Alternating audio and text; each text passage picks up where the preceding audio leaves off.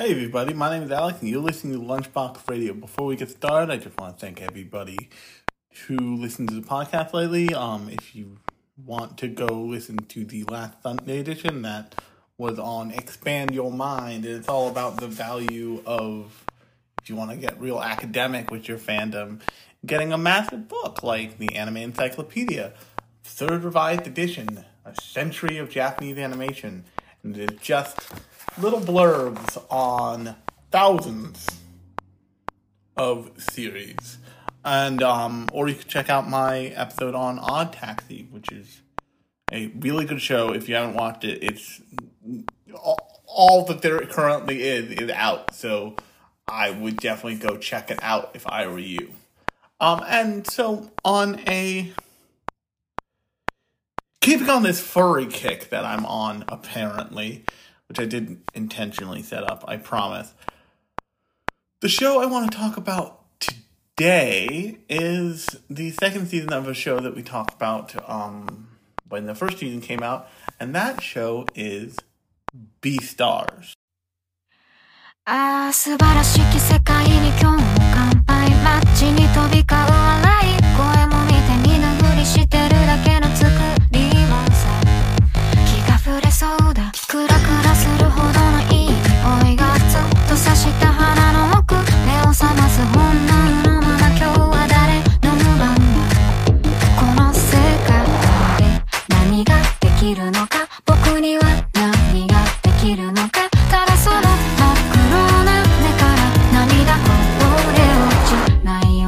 願う未来に何度でもずっと食らいつくこの間違いだらけの世界の中君には笑ってほしいからもう誰も傷つけない強くなりたいんだよ僕が僕でいられるように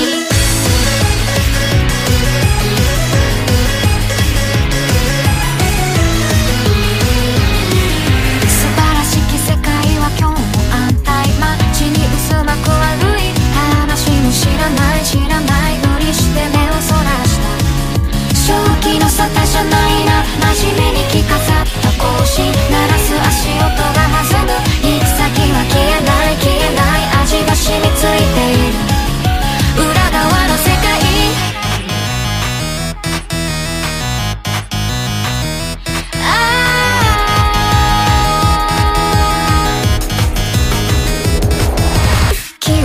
正しく生きること誰も悲しませずに生きることはみ出さずまっすぐに生きることそれが間違わないで生きることありのまま生きることが正義か魂生きるのは正義か僕のあるべき姿とは何だ本当の僕は何者なんだ教えてくれよ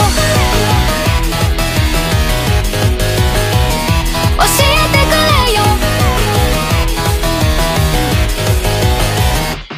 今日も答えのない世界の中で願ってるんだよ不器用だけれどいつまでも君とただ笑っていたいから跳ねる心臓が体揺らし叫ぶんだよ今こそ動き出せ弱い自分を何度でもずっと食らい尽くすこの間違いだらけの世界の中欲しいからもう誰も泣かないよ強くなりたいんだよ僕が僕でいられるように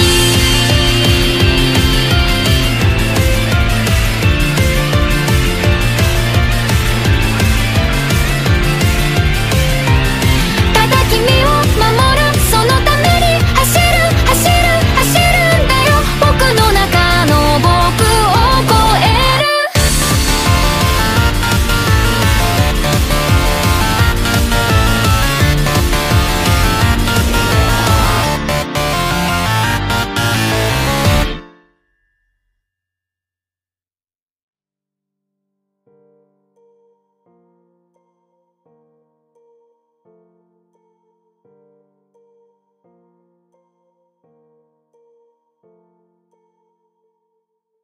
Now, when we left Beastars, it was doing the same thing that it does in the second season, but it wasn't doing it as well. And the reason why I say it wasn't doing it as well is because Beastars is suffering from the glut of furry stuff available. And if you've any idea what that means, a couple years ago, a little movie called Zootopia came out. And Zootopia was this big allegory movie, Disney's big allegory movie for racism bad. Only it like lots of allegorical racism bad stuff kind of botched the landing because it couldn't be a one-to-one situation because it uses animals as a stand-in, which is a not uncommon thing for allegory things. So there's an old African wise tale about why the mosquito buzzes in people's ears. And it uses animals as stand-ins for human characters, and that's not uncommon. But while it works really well in African wise tales, in movies like Zootopia, there's still the base reality of animals of, carnivores eat meat, herbivores don't eat meat, omnivores eat everything. And what using that as an allegory for like racism bad is like, yeah, but foxes actually eat rabbits in the real world though. And like what was so interesting about Odd Taxi, which, once again, if you haven't heard my Odd Taxi episode, go listen to it last week. Go listen to it from last week. Is that the kind of animal allegory there is way more surface than you originally believe, and it's done for a stylistic reason and a story reason. And it helps you kind of like get lulled into that story. And so it exists as a kind of visual motif and not much more, realistically. Whereas Beastars kind of pulls off, Beastars, especially Beastars Season 2, pulls off an allegory that was right there for Zootopia, and if you sit with Zootopia for a little bit longer, you see that that allegory is there, but that wasn't clearly the first thing they want you to notice in Zootopia. Zootopia is very much racism bad. But Beastars is more about the question of nature versus nurture. Of, are you what you're born, or are you what you grow up to be? And that's a very difficult thing to tackle, and it's a very difficult thing to nail. Because there's so many points at which you can just drop the ball, and which it's easy to drop the ball in a story like that. A, because it's so simple. B, because you have to have this kind of narrow-mindedness with your story, with your presentation of your story, or you'll just kind of veer off and it'll get weird for a while. And I think that the first season of Beastars is really about Legoshi figuring out how he wants to fit in, or if he wants to fit in to the universe of Beastars. So if you haven't seen Beastars, basically it's a it's a Studio Orange joint, and Beastars is their first show after the Gemstone fighting show. But that put them on the map because Studio Orange has decided to do the thing of not pretending that computer animation isn't computer animation, and instead they've decided that they're just going to go for 100%, and that makes their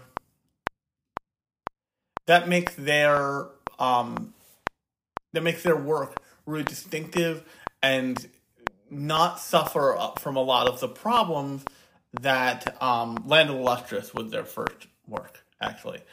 Not suffer from a lot of the problems that lots of other aka Polygon Pictures has, because what Polygon Pictures does and what lots of CGI animation studios do is they cut frames intentionally to make it feel more like hand animation, but what that actually does, it makes it feel framey. Whereas Studio Orange lets the computer animation feel like computer animation. If you go look at Godzilla Singular Point, which I also did a episode on, and that whole show is kind of phenomenal. The hand animation is done by Studio Bones, but the monster animation in that is all done in CGI by Studio Orange. And because they were trying to approximate almost like a guy in a rubber suit feel, Studio Bones probably went to Studio Orange and said, "Hey guys, you want to get a otherworldly guy in a rubber suit scenario going here? Is that something we think we can pull off with CGI?" And that's the best scenario of all the cars are CGI. If you go look at another great example of exactly that, all the cars are CGI. If you go look at Initial D, which I also did an episode on earlier in the podcast feed in whatever app you are using to listen to this right now. In Initial D, all of the cars are CGI because they wanted to kind of have photo perfect replicas of real cars in that show. And by siloing off the CGI to just the cars, it starts to make its own form of a stylistic choice, and you start to understand this is what cars look like, at least according to the show. And you also know that the reason why they did that was to actually put real cars in that show, which gives it more of a kind of street cred than if they had, illustrators animated painstakingly drawing these cars every time, and they get the tailpipe wrong in a cell, and the internet fucking lights itself on fire because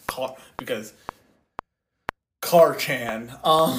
But the long and short of it is that basically Studio Orange excels in letting computer animation and CGI animation be what it is, and not kind of conform to what they might feel it should be in comparison to hand animation, because they're two different things. And one of the reasons why Toy Story, for Pixar film, was so successful is because it knew it was working in a different medium, and one of the reasons they probably went with toys and then later cars and also robots is because those are very hard-edged things, and they could represent them really beautifully with CGI rendering techniques.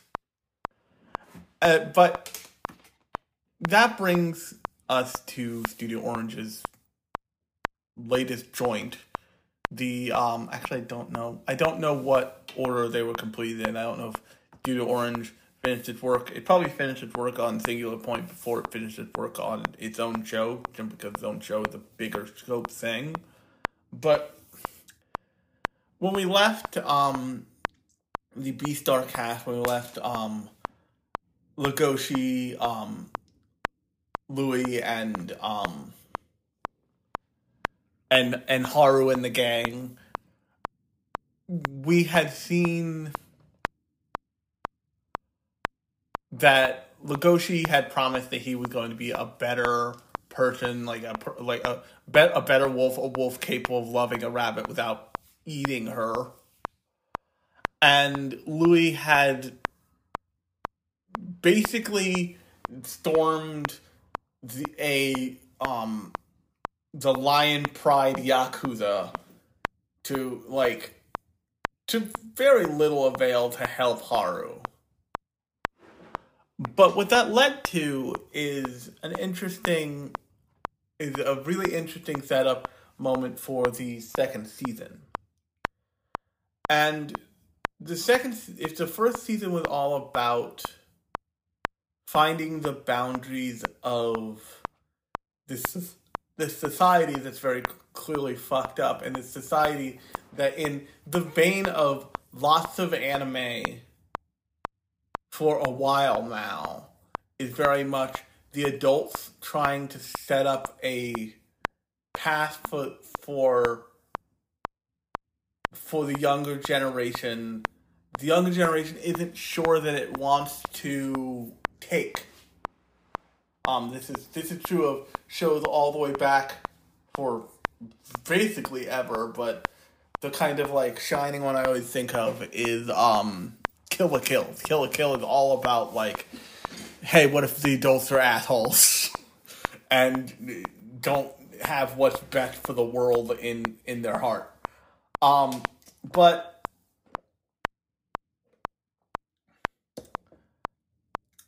where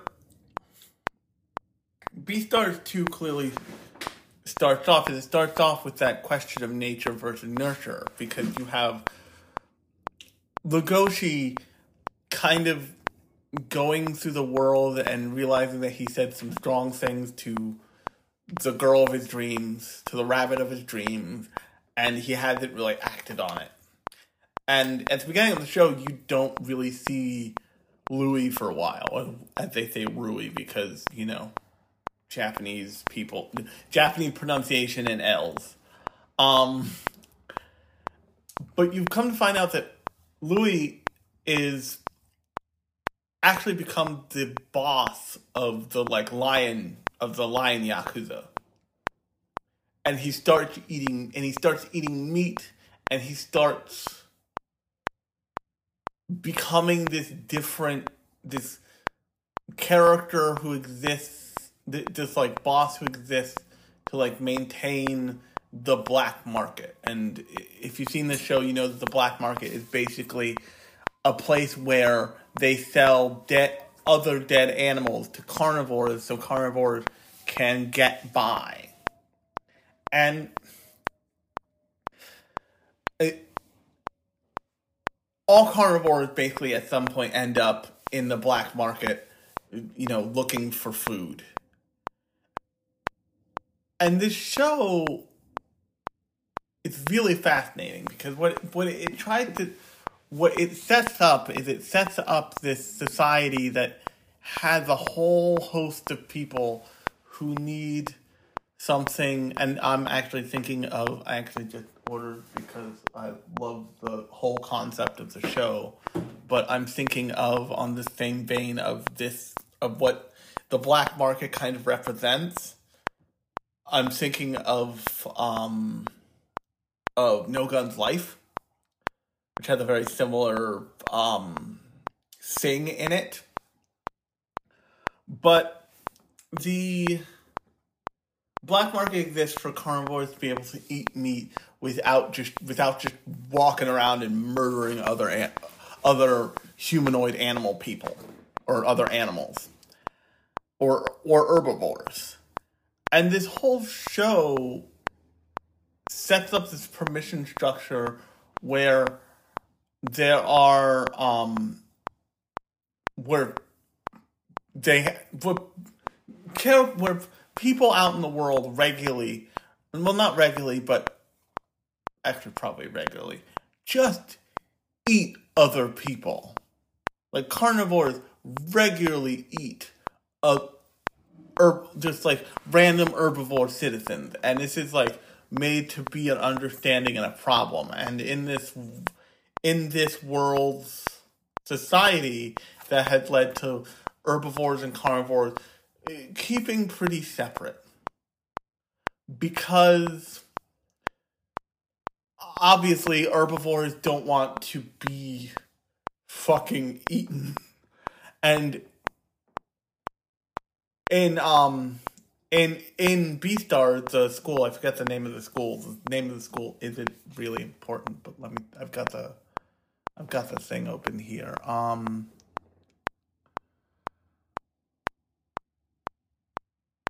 The Cherryton Academy is really well known because it's one of the only schools where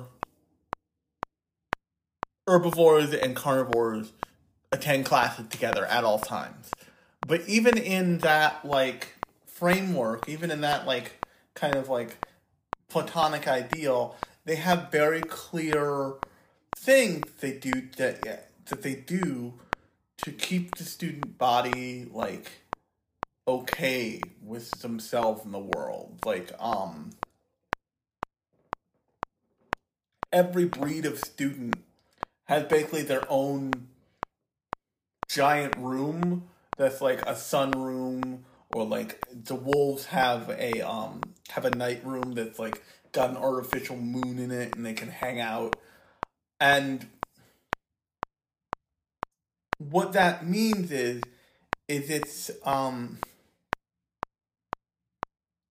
not really like they're integrated. It's like they're together. It's like they're apart it's like they're apart together in the same building. And everything is really, like, it's not like you put male herbivores and male carnivores in the same dormitories or any of that. And so one of the only ways that the students really truly mix in a way where, like, they're actually close to each other on an interpersonal level is in the clubs. And so Lugosi and Rui are in the drama club, and even in the drama club, it's the, like, big strong carnivores are clearly just the stagehands.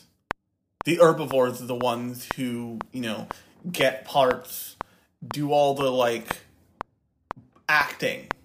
The carnivores generally, like, run all the lights. Like, Lugosi runs all the lights. There's another character, the bear, Riz, who becomes important in this season. Spoiler alert, by the way. He runs all... He's, like, another back-end stagehand. And later on, you find out that Riz is not... That bears specifically, and this is true of tons of different... and they do a pretty good job of this. They fuck it up with the panda a little bit, with the panda man a little bit. Like, they don't get pandas right. They get close, but they don't get. But no cigar. They fuck it up with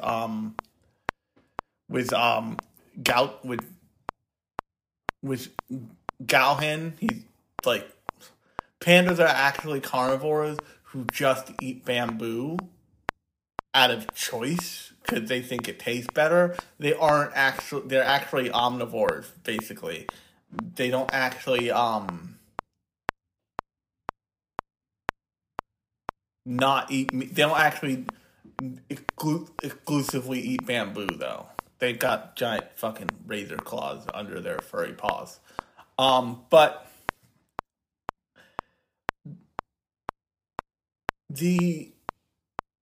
this like mixing of the two different sides of the society in these clubs is really important and really symbolic, but you find out later in the show that basically all of society is pulling for Cherryton Academy to choose a Beastar.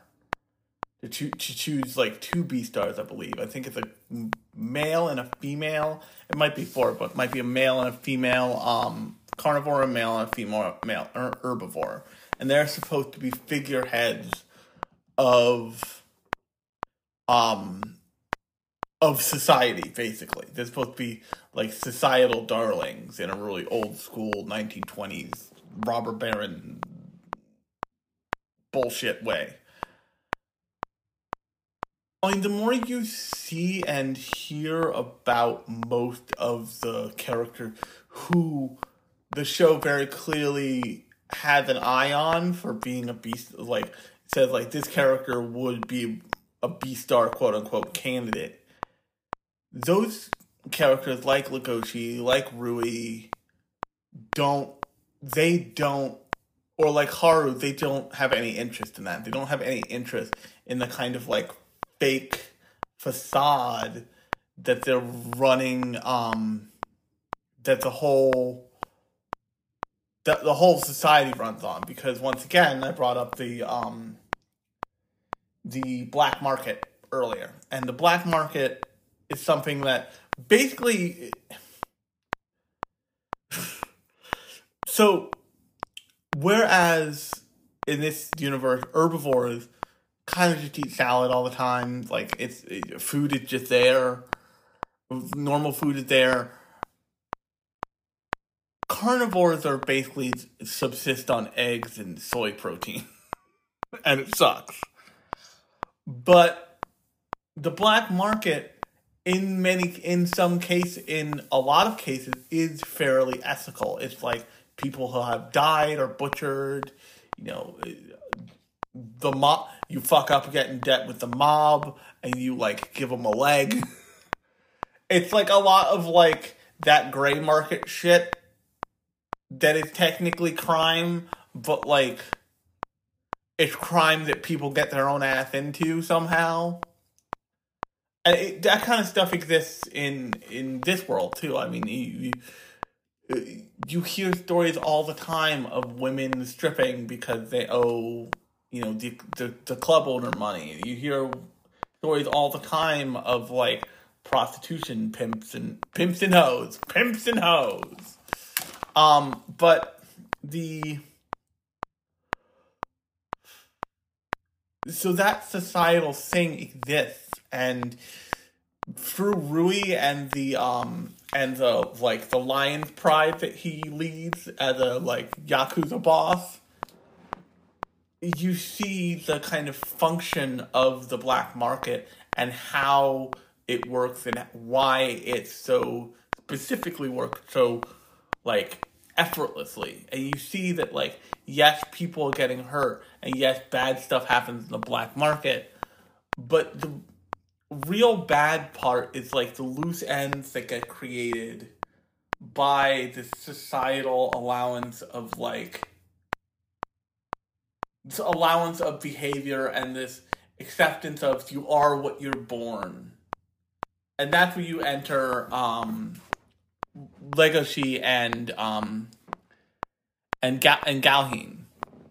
And Galheen is a psychologist who is like he's a big fucking panda man, so he's not a target for most carnivores. So what he does is he finds carnivores who have kind of gone meat crazy, for lack of a better term. He calls them meat addicts, but they basically gone meat crazy. And because the only way society had developed to let a carnivore eat meat, it are either, like, you buy chicken eggs, or you go to the black market there's usually no safe way for carnivores to really eat meat. And the show treats people who, like, get the shakes like drug addicts. And so, for much of the second season, it's Galheen and Legoshi going on these, like, night hunts for meat addicts, and, you know, detaining them, and then Galheen treats them, like, psychologically treats them, and they recover, and they, like, get back to their senses. He gives them, like, therapy regimens and medication, so they can live a functional life. Because the other thing is there's a lot of stigma after being a carnivore who, quote unquote, devoured an herbivore. For obvious reasons. You in this universe killed someone and ate them. But that's not all you find out. You come to find out that that's not all that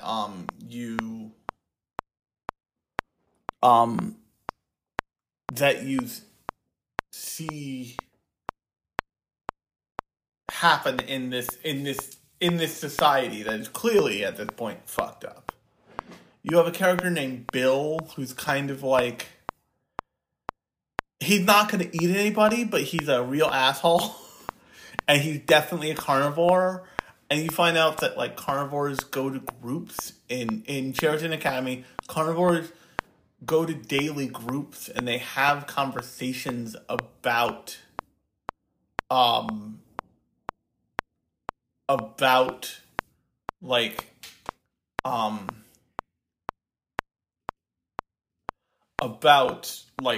their feelings about eating meat and about the desire to eat meat. And they have basically these, like, big extended group therapy sessions constantly. And ultimately you meet this character who is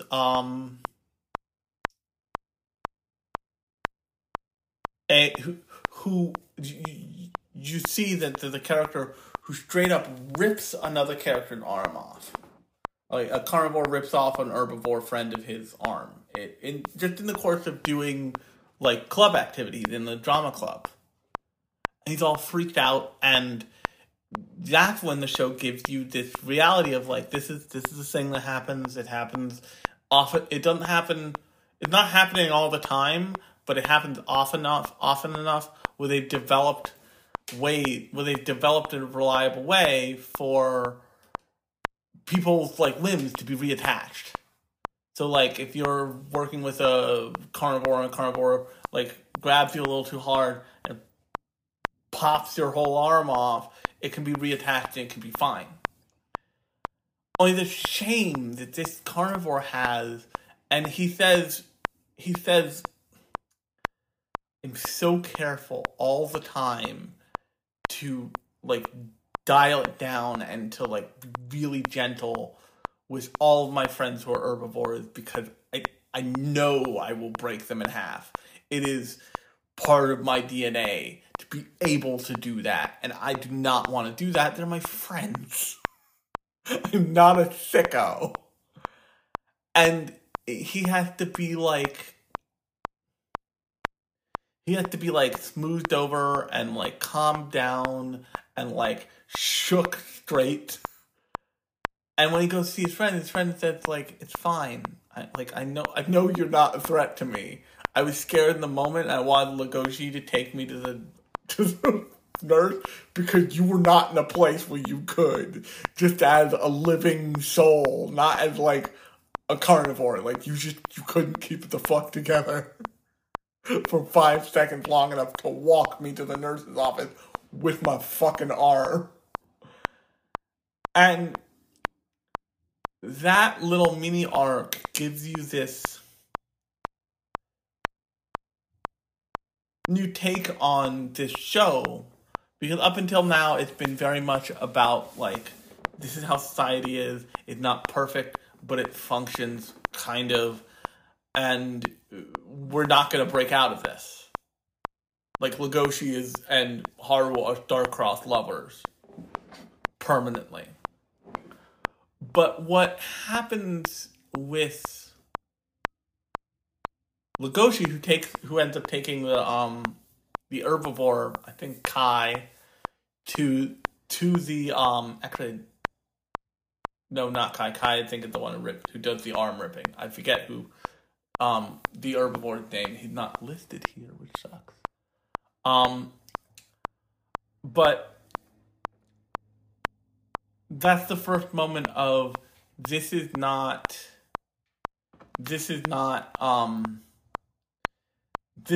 a baked-in thing. This is a nature they're hammering home. This is a nature versus nurture story.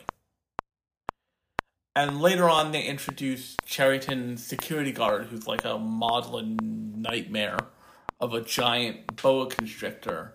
And you realize that, like, there's an even more different thing of there are animal people in this society who are basically not fit for polite company.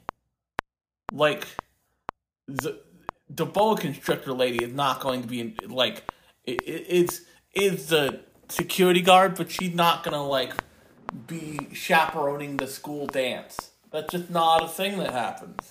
Because she's not, like, a thing that anybody wants to think about. There are potentially spider people in this world, and that sucks.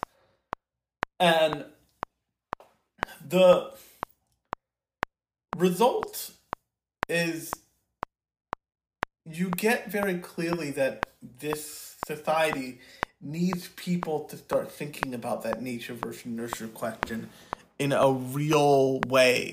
And even if they don't decide to go against their births entirely, they need to start thinking of themselves as individuals, not as part of these two whole factions of groups.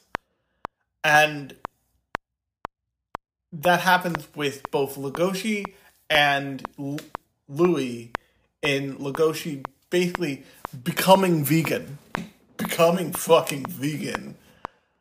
But for his own reasons, and because he wants to honor the sanctity of life, and he learns about basically the choice to eat meat, and what that choice means for him, and the fact that he is a thinking being that can choose to participate in the food chain. Now, I'm not gonna say that, like, being vegan or vegetarian is the right thing to do. I am the most carnivorous person I fucking know, honestly. Even broccoli screams when you rip it from the ground kind of guy. But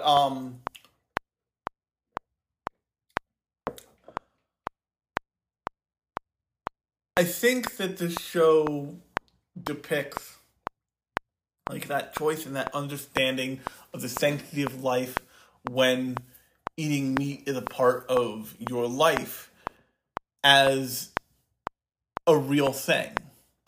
Towards the end of the show, Legoshi has basically stopped eating meat. He eats no animal products at all. And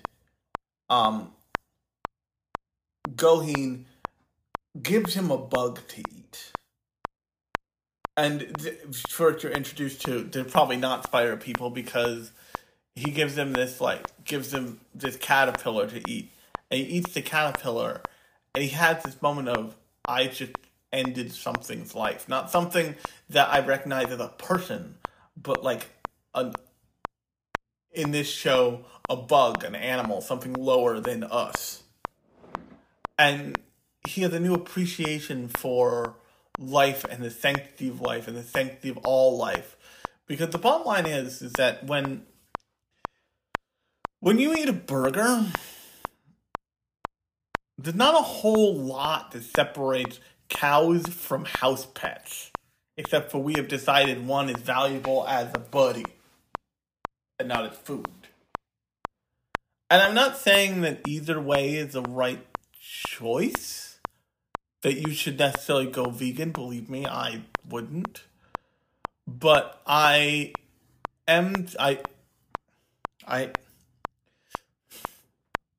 gonna say a thing that is gonna be a real fucking hot take. But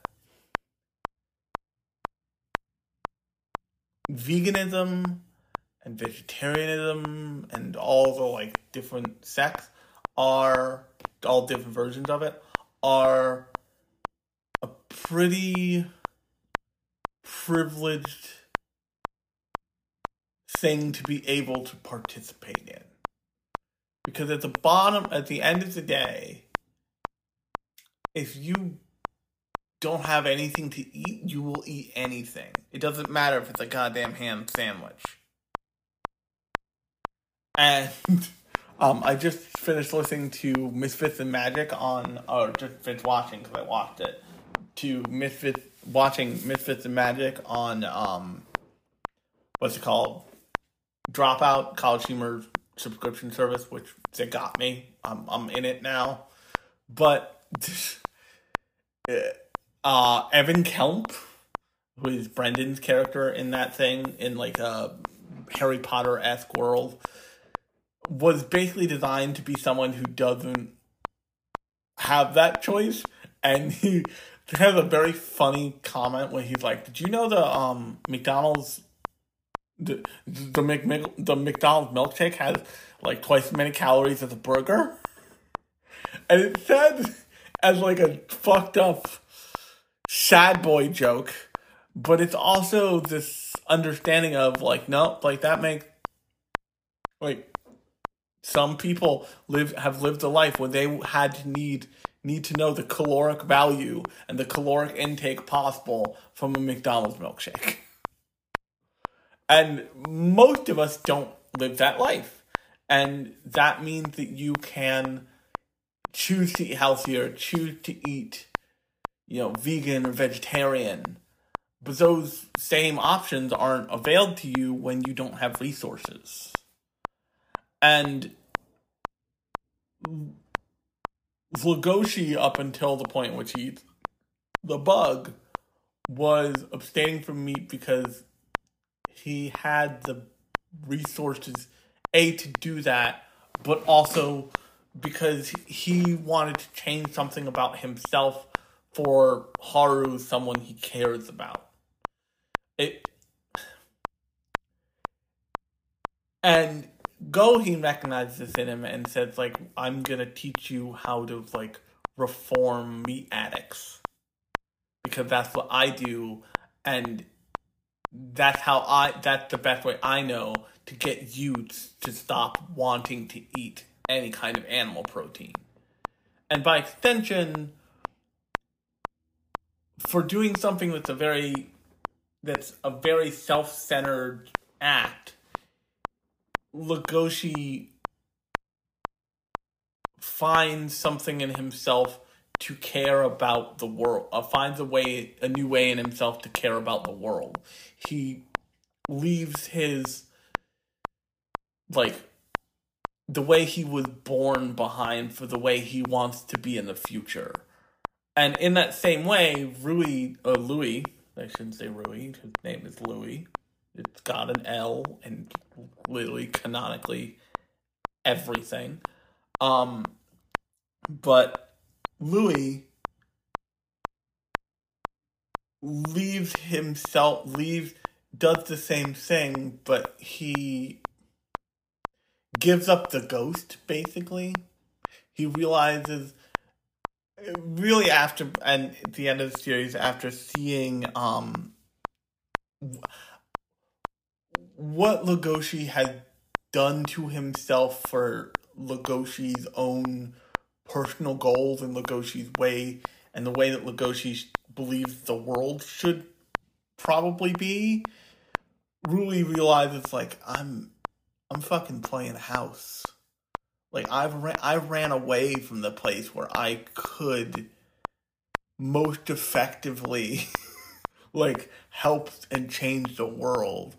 Legoshi is a giant terrifying, like, lanky, goddamn dire wolf of a person,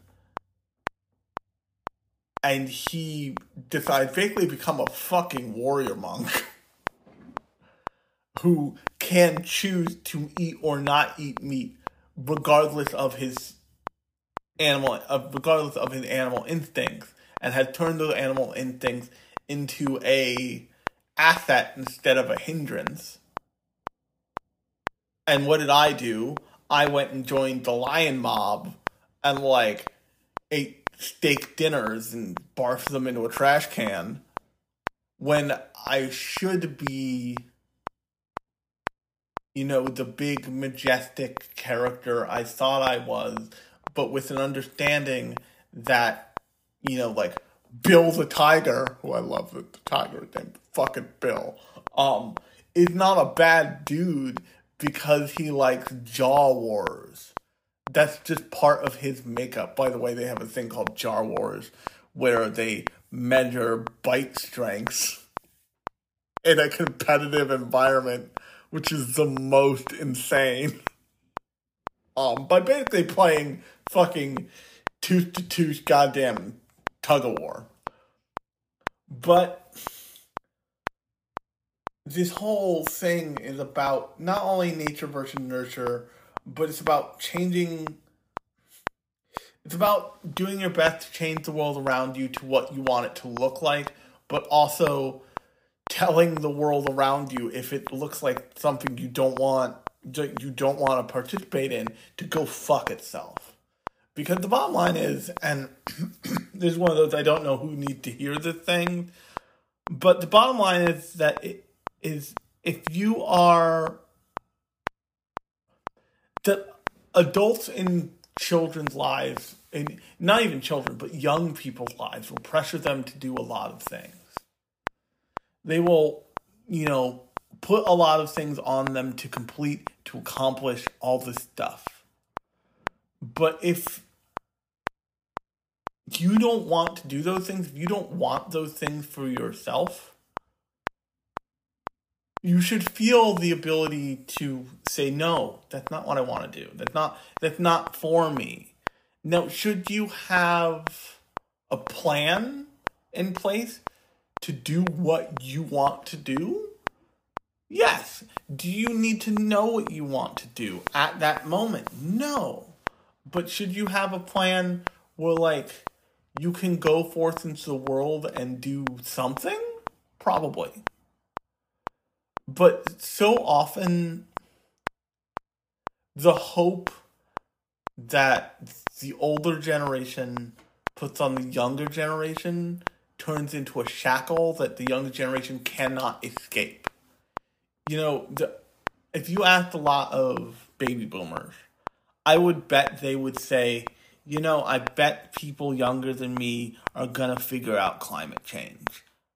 To which most younger people would say, motherfucker, especially millennials, of which I am one. Also, Gen Z. Let's be honest, Gen Z is on a fucking warpath. Would say, motherfucker, we're gonna need your help too. You fucked us up before we got here. We're not just, like, we want to figure out how to fix it. Don't get us wrong. We would like Earth back. But we're not going to do it by ourselves because we can't.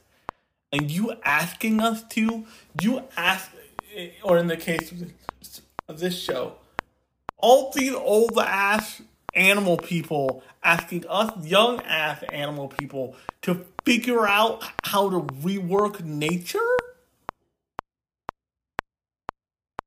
It's not going to cut it. Like, your plan, thanks for your guidance and your plan. How has it been working so far? Oh, wait, Gary's dead. He's been dead since last week. Maybe we should start exploring other avenues, huh? And this, I know that this show continues on past what's been animated, because I've seen panels from the manga that just do not happen in the show so far. But my hope for the story, and I hope they make more seasons of this show because it's phenomenal. It is phenomenal in its execution of its allegory in a way that something like Brand New Animal and something like Zootopia just aren't. Like, Zootopia and Brand New Animal went for the big, shiny, racism bad lever, and they just fucking, on some levels, slightly botched it.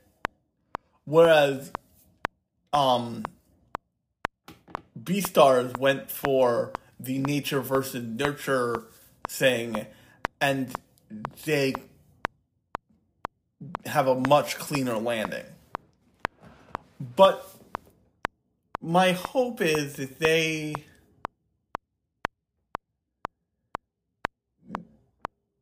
get to, like, characters being quote-unquote Beastars, the way they refer to them in the show, the way the faculty's hoping, but it's not a clean get. It's not like, okay, Legoshi's a Beastar now, okay, Louis a Beastar now. I hope that it's less that someone tries to award them and they're like, I'm not taking that horse shit on. That horse shit has gotten tons of people devoured over decades. I'm not here for figurehead horse shit. I'm here to fix this thing. And I think I can do this with my main man Legoshi, who, oh yeah, ate my leg. Deal with it. Let's go talk to Riz in prison. And that treatment, something along those lines, would be so much more satisfying and then everything just fit into place the way it always fits into place. Because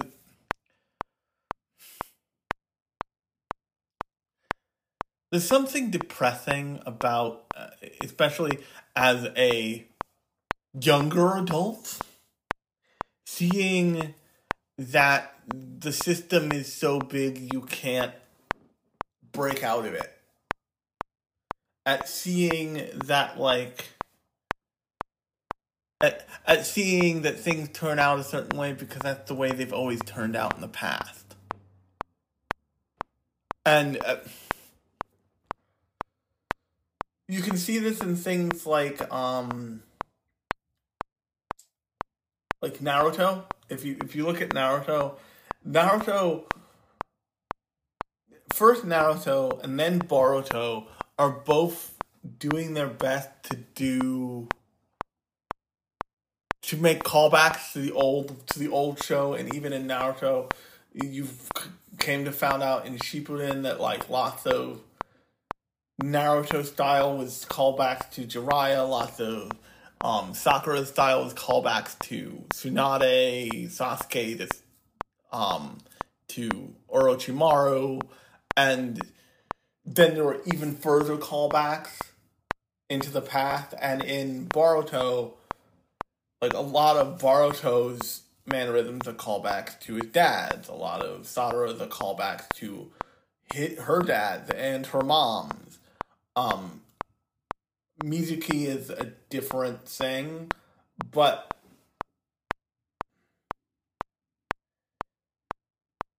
a good show can do that and balance that and also say, no, fuck this. Old things sometimes are old and need to stop. And I hope that this show sets up that, tradition of a Beastar and, what a Beastar means and all this stuff, and then just burns it to the ground and says, listen, this is part of the superstructure that is fucking us up. Burn it to the ground. Start again. Bill's a weirdo, but he's a dude bro okay guy. Or Juno, people can eat at the same lunch table together. It doesn't need to be weird. And that would be a fun story to me. But on that note, if you like this episode, new episodes come out every Thursday and Sundays. Thursday is usually a show like this, talking about an individual show or a movie. Next week, I will be talking about Wonder Egg Priority. I'm trying to be more conscious and plan things better these days. And Sundays are more metatextual. They are about they're about fandom, industry stuff. My last Sunday show was about the arrival of the Anime Encyclopedia, which I mentioned at the top of the runtime, into my life. So definitely check the Sunday editions out as well. They're a lot of fun. They're usually a lot shorter, so that's good. On that note, my name has been Alex. You've been listening to Lunchbox Radio, and I will talk to you on Sunday.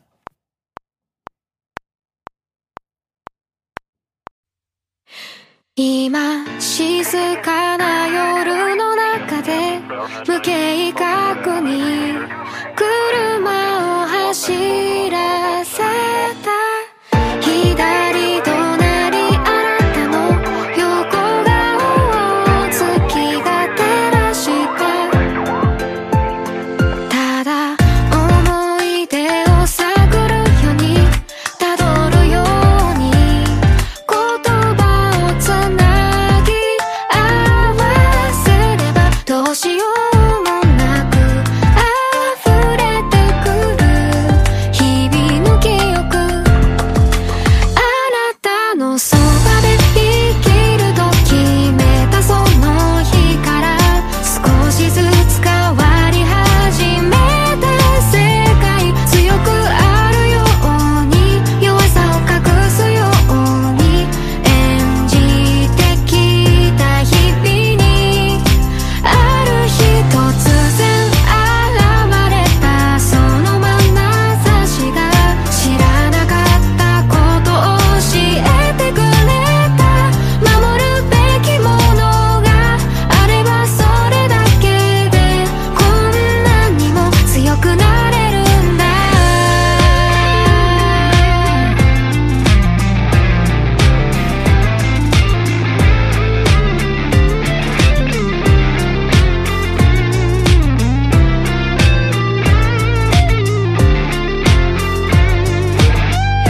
深い深い暗闇の中で出会い共に過ごしてきた類のない日々心地よかったいや幸せだった確かにほら救われたんだよあなたにわずかな光を捉えて輝いたのはまるで流れ星のような涙不器用な命から流れてこぼれ落ちた美しい涙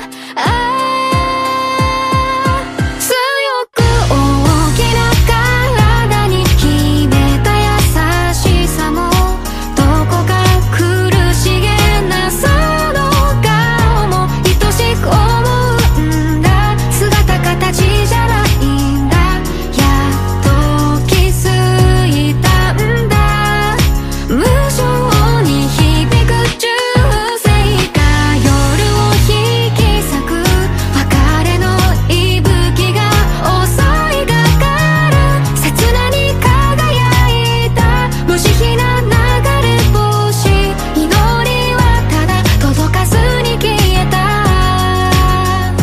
この手の中で燃え尽きた黄色の優しい水星を美しいたてがみを暗闇の中に握りしめた